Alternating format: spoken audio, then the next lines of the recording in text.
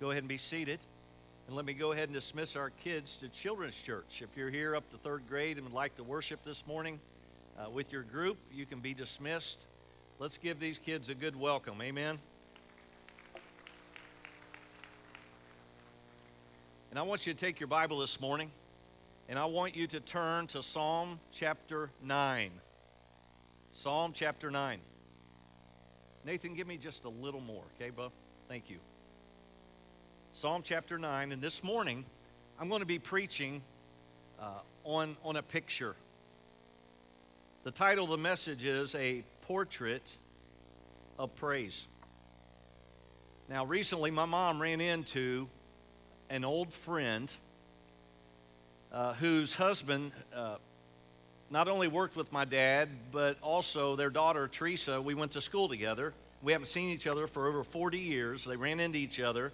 And she said, show us a picture of Greg so I can tell Teresa. Now, keep in mind, folks, my mom at one time thought the iPhone was the mark of the beast. She really didn't, but it scared her. That technology, you folks that have those iPhones, and now guess who loves her iPhone? My mom.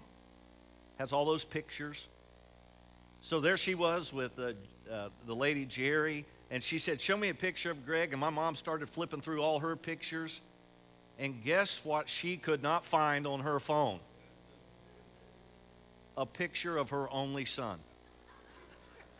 Oh, I had plenty of 4 other boys, but none of me. So, Mom, if you're watching, take a picture right now. Okay? Folks, listen.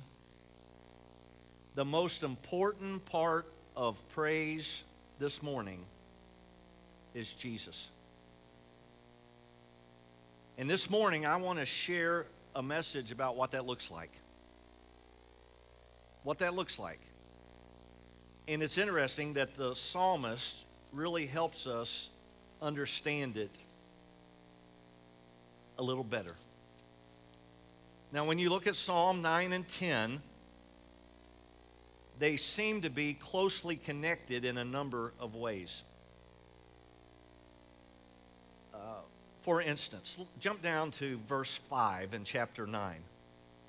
You have rebuked the nations, you have destroyed the wicked, you have blotted out their name forever and ever. Jump down to verse 15. The nations have sunk down in the pit which they were made, in the net in which they hid. Their own foot is caught. Verse 17. The wicked shall be turned into hell, and the nations that forget God. And then when you jump down to chapter 10, look at verse 16. The Lord is king forever and ever. The nations have perished out of his land. You see a lot of similarities in these 2 chapters, but there is one contrast that just jumps out. Chapter 10 seems to be a complaint against godless living. But chapter 9 includes thanksgiving and praise. I begin with verse 1, Psalm 9. I will praise you, O Lord, with my whole heart. I will tell of all your marvelous works. I will be glad and rejoice in you. I will sing praise to your name, O Most High. And then you begin to see some of that similarity. When my enemies turn back, they shall fall and perish at your presence. For you have maintained my right and my cause. You sat on the throne judging in righteousness. You have rebuked the nations. You have destroyed the wicked. You have blotted out their name forever and ever. O enemy destructions are finished forever, and you have destroyed cities. Even their memory has perished. But the Lord shall endure forever. And also, jump down to verse 9. The Lord will also be a refuge for the oppressed, a refuge in times of trouble. and those who know your name will put their trust in you. The psalmist says, I will praise you, O Lord, with my whole heart. Now, I believe it's fascinating that last week we looked at what God wants from us. We looked at that picture of that logo, love God. Remember what it said in Matthew 26? Jesus said, you shall love the Lord your God with what? All of your heart. And now the psalmist reminds us again, I will praise you, O Lord, with my whole heart. I will praise thee with my whole heart. I want to share with you 3 definitions of biblical words for praise. The first one here, I will praise thee, O Lord, with my whole heart, is the word yadah. It means to focus on. It means to revere intensely. So when we come to praise the Lord, our job is to focus on Him. Anybody want to say amen? Our job is to focus on Him. We are to revere Him intensely, but it even goes further than that. It means to throw a stone or to shoot an arrow at a target. So when we come to worship and praise the Lord, our job is to shoot the arrow at the right target, and that is Jesus. To tell you the truth, folks, often when we talk about worship today, when you go home or your family this afternoon or work tomorrow, many times we'll talk, how was church? That's the question. Or maybe you're here and your loved one's not with you. You'll get home and they'll say, how was church? And they mean well. They mean well. But a better question would be, did you praise the Lord? Because we can come to church and not shoot the arrow sometimes at the right target. You'll say, Brother Greg, does that happen? I know it happens. I know it happens. Folks, because there is a real devil who's alive and his job is wanting to disrupt anything godly. And when the church talks about revival and when you see what God's done here recently, get ready. And when the old devil knocks on your door, well, just go to the door and say, I was expecting you. A few weeks ago, we got as a gift, a Christmas gift, one of those Ring doorbells that some of you have seen, where you can see people at your door. And I was in Cincinnati the other night, and that thing went off, and I looked at it, and I saw Jordy, my youngest grandson, run by the front door. And I thought, you know what? He thinks nobody's watching him, but somebody is. You see, this morning as we come to the Lord to worship Him, we've got to make sure that we're shooting at the right target. You say, well, wait a minute, Brother Greg, are we not a Southern Baptist church? The answer is yes, but I'm telling you, there's also some crazy Southern Baptist churches right now. I'm telling you, folks, listen, the devil would like to have a field day with a local church. So you've just got to go to the door and say, I was expecting you. Let me introduce you to somebody. You know who he is. You cringe at his name. You know you're a defeated foe. You know one day that you're going to get locked and thrown into a bottomless pit. And his name is Jesus, and that's who we've been singing about this morning. You see, folks, we have to make sure that when we praise the Lord with our whole heart, that we're intensely shooting at the right target. The first thing I want you to jot down in your notes this morning is this. Our love for God should give us a passion to praise Him. To praise Him. So we go out. How was church?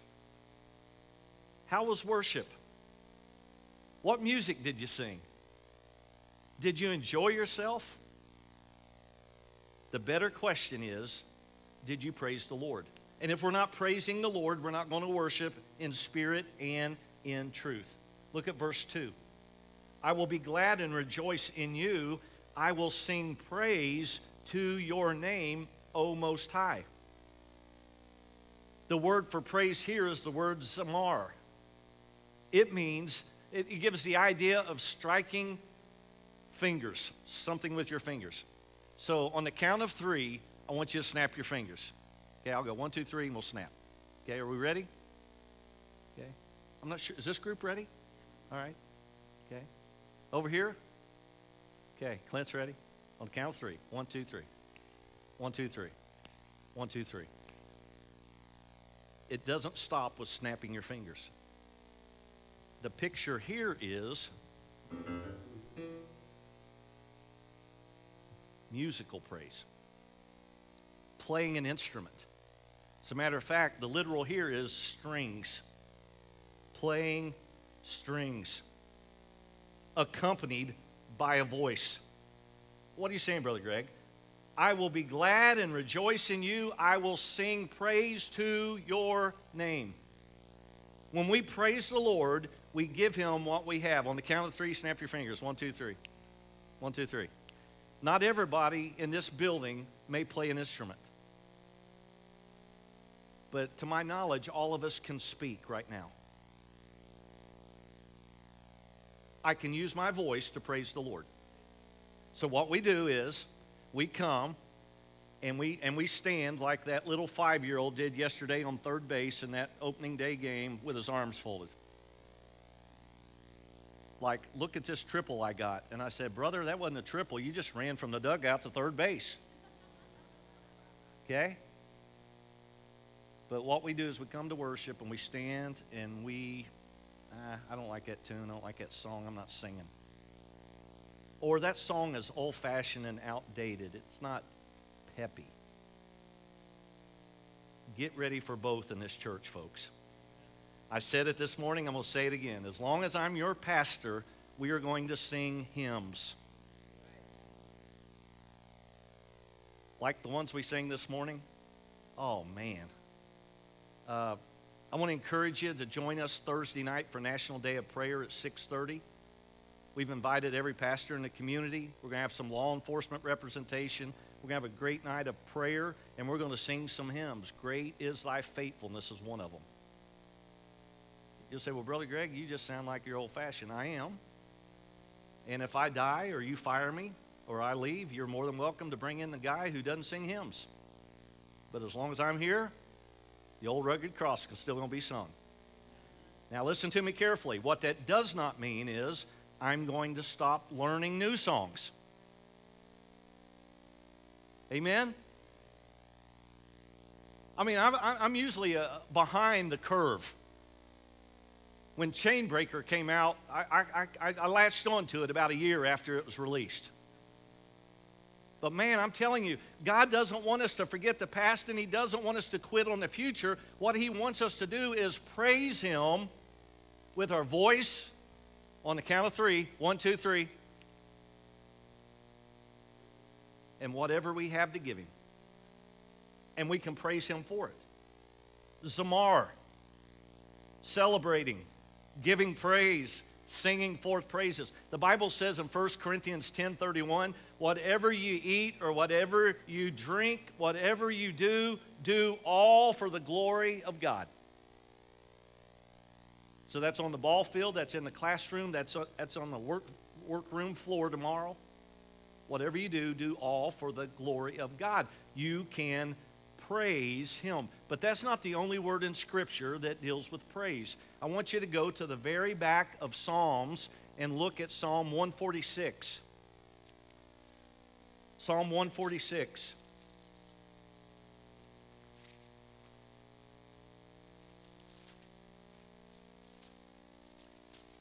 The last 5 Psalms leading to 150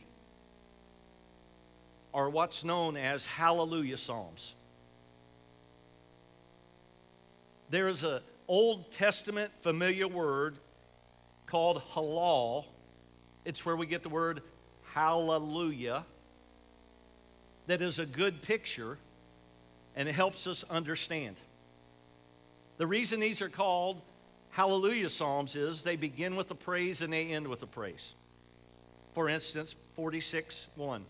Praise the Lord, O my soul. While I live, I will praise the Lord. I will sing praises to my God while I have my being. And look at the very end of that psalm. Praise the Lord.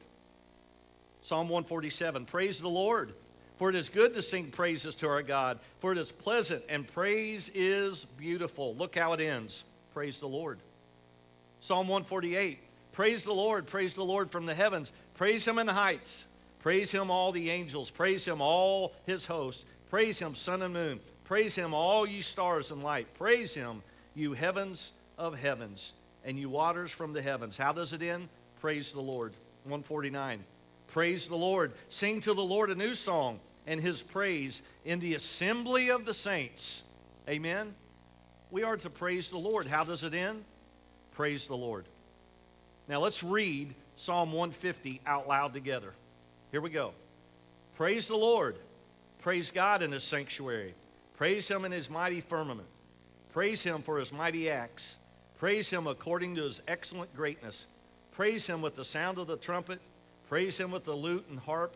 Praise him with the timbrel and dance. Praise him with stringed instruments and flutes. Praise him with loud cymbals. Praise him with clashing cymbals. Let everything that breath praise the Lord. Praise the Lord. The word here means to be clear, to shine, to boast, to make your boast in the Lord. You know, I thought about shine, and I was reminded in 1968, my mom and dad bought a new car. And like many of you, you can remember those. I was a 7-year-old boy. It was a 1968 Chevrolet Impala. We drove it home from Smedley's. I can still remember sitting on the hump in the back seat, and or standing on the hump in the back seats. Kid, that's something that you can't do now.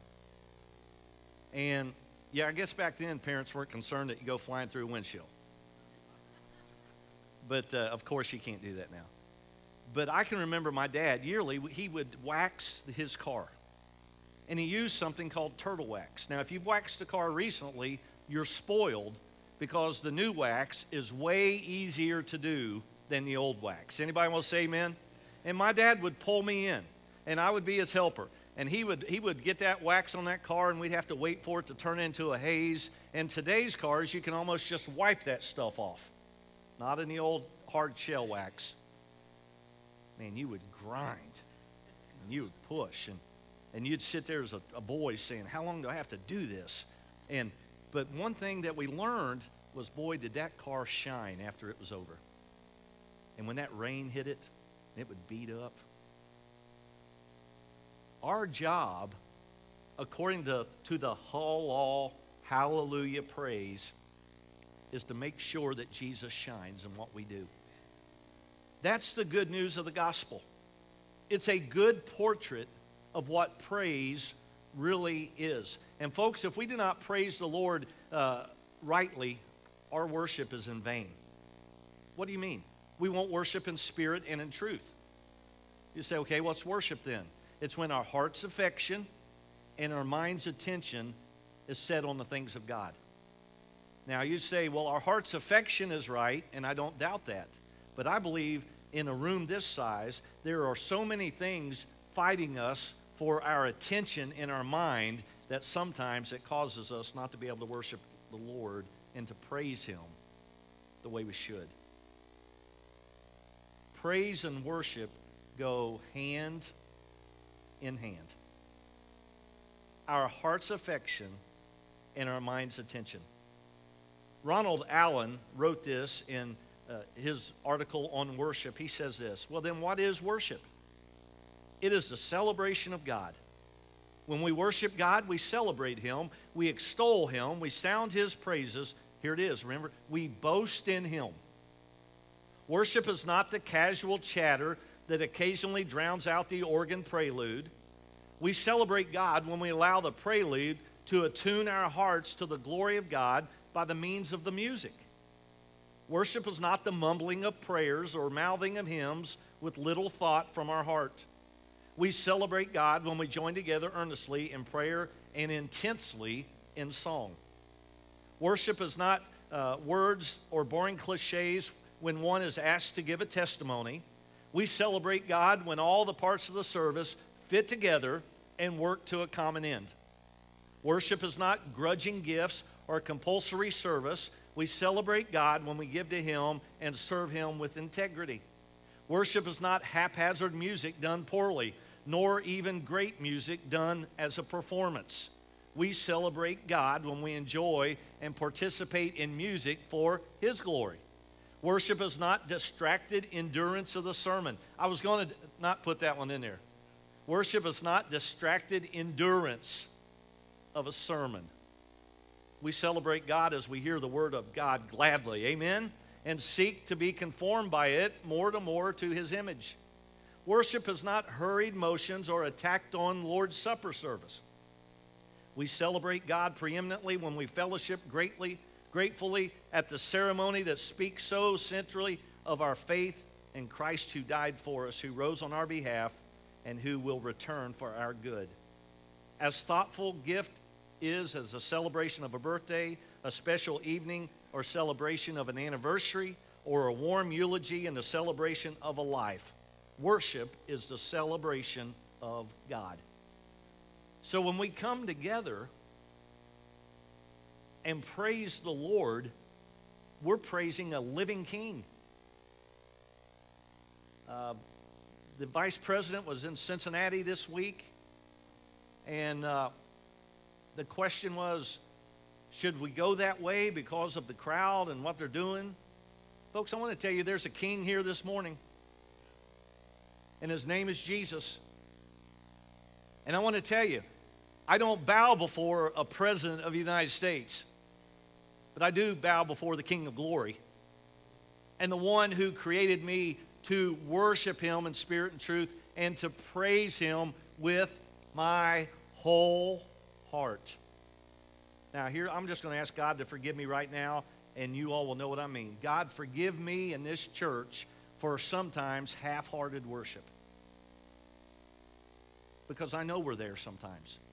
You might be here this morning and you're just dog-tired. Man, I understand that. Working hard. Maybe you're here and medically you're just tired. Okay, we understand that. Maybe emotionally you're just tired. Maybe you're here today and you're ready to quit. You just want to quit everything. The good news is He is worthy of our praise. And the one that we're praising this morning knows us better than anybody in this room. Even knows me better than Renee does. Amen? And loves me more than she does. That's the God we worship this morning. Now, how important is it? Well, in Luke chapter 19, Jesus is coming as He heads to Calvary. If you recall, when He is in ministry, the Bible says they were saying, "Blessed be the King that comes in the name of the Lord, peace in heaven and glory in the highest." And some of the Pharisees from the multitude said to them, "Master, rebuke your disciples. Quiet them down." And Jesus said, "I tell you that if they should hold their peace, the rocks will cry out and praise me." God has given us a unique opportunity to praise Him, folks, for who He is and what He's done. Now, do not misunderstand something that often we see. Praise is not just limited to your outward movements. Oh, you Southern Baptists must be dried up, folks, because everybody doesn't raise their hands. I realize that some do and some don't. If you don't want to be around a hand raiser, don't sit behind Anita Sackenheim. But let me tell you something. You can worship the Lord where you're at, just the way you are. For some, it's easy. For some, it's awkward or it's hard. I told you I grew up in a church that was very quiet, very, very liturgical. Here's the order of service. Stand up, sit down. This is the way we do it. Someone would say, "Amen." And I thought, boy, wonder where he's from. Because our church was quiet. But you know what? I grew up in a church. I loved the Lord. The pastor loved the Lord. He preached the Word of God. Listen to me. Don't buy into something that somebody says you have to be a certain way or you don't love the Lord. That comes from the inside. It works its way out. For some people, it's easy. For some, it's tough. I know that because sometimes we'll sing a song or something and we'll say, hey, extend your hands, and that's when it happens because you're told to do it. But real praise is not being told to do it. Real praise is choosing to worship the Lord in spirit and in truth from the depths of your heart.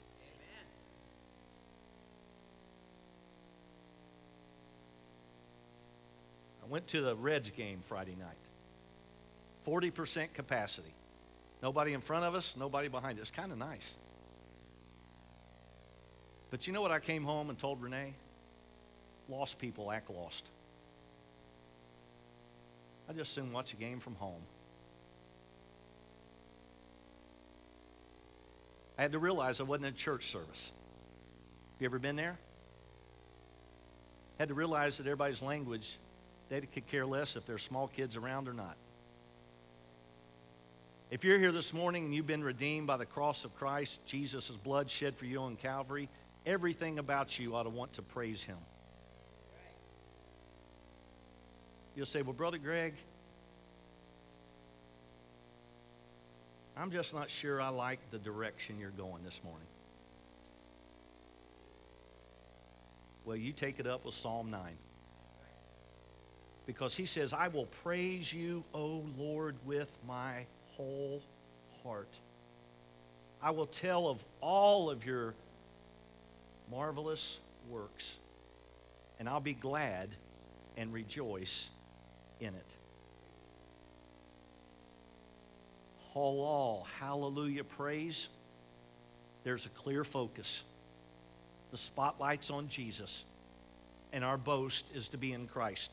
Galatians 6:14, but God forbid that I should glory except in the cross of the Lord Jesus Christ, by whom the world is crucified unto me, and I to the world.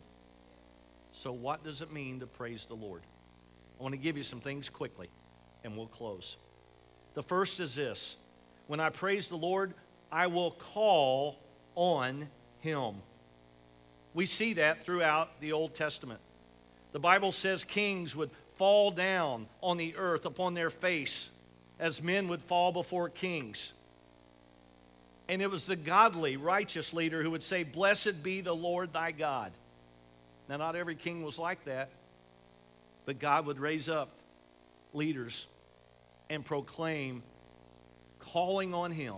That's what we're going to do this Thursday, National Day of Prayer, together. What does it mean to praise the Lord? It means to recognize his greatness. 1 Chronicles 16, for great is the Lord and greatly to be praised. He is to be feared above all gods. Little g. What does it mean to praise the Lord? It means to recognize his name. Neither is there salvation in any other, for there is no other name under heaven given among men whereby you must be saved. Recognize his name. 1 Chronicles 29:13. Now therefore, O God, we thank you and praise your glorious name. What does it mean to praise the Lord? It means that we give him all the credit. All of it.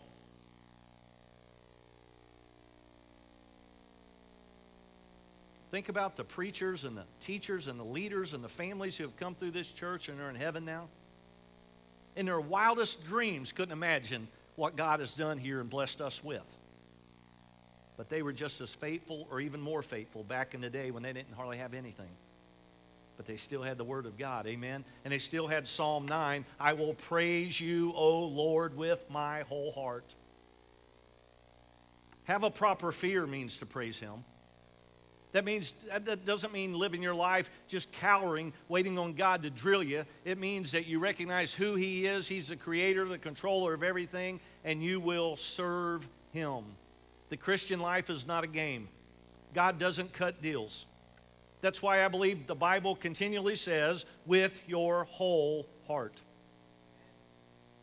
As we talked about last week, what if your fiance said, well, I love you partly. I partially love you. Growing up, my dad would ask me how much I loved him, and I would make a sign.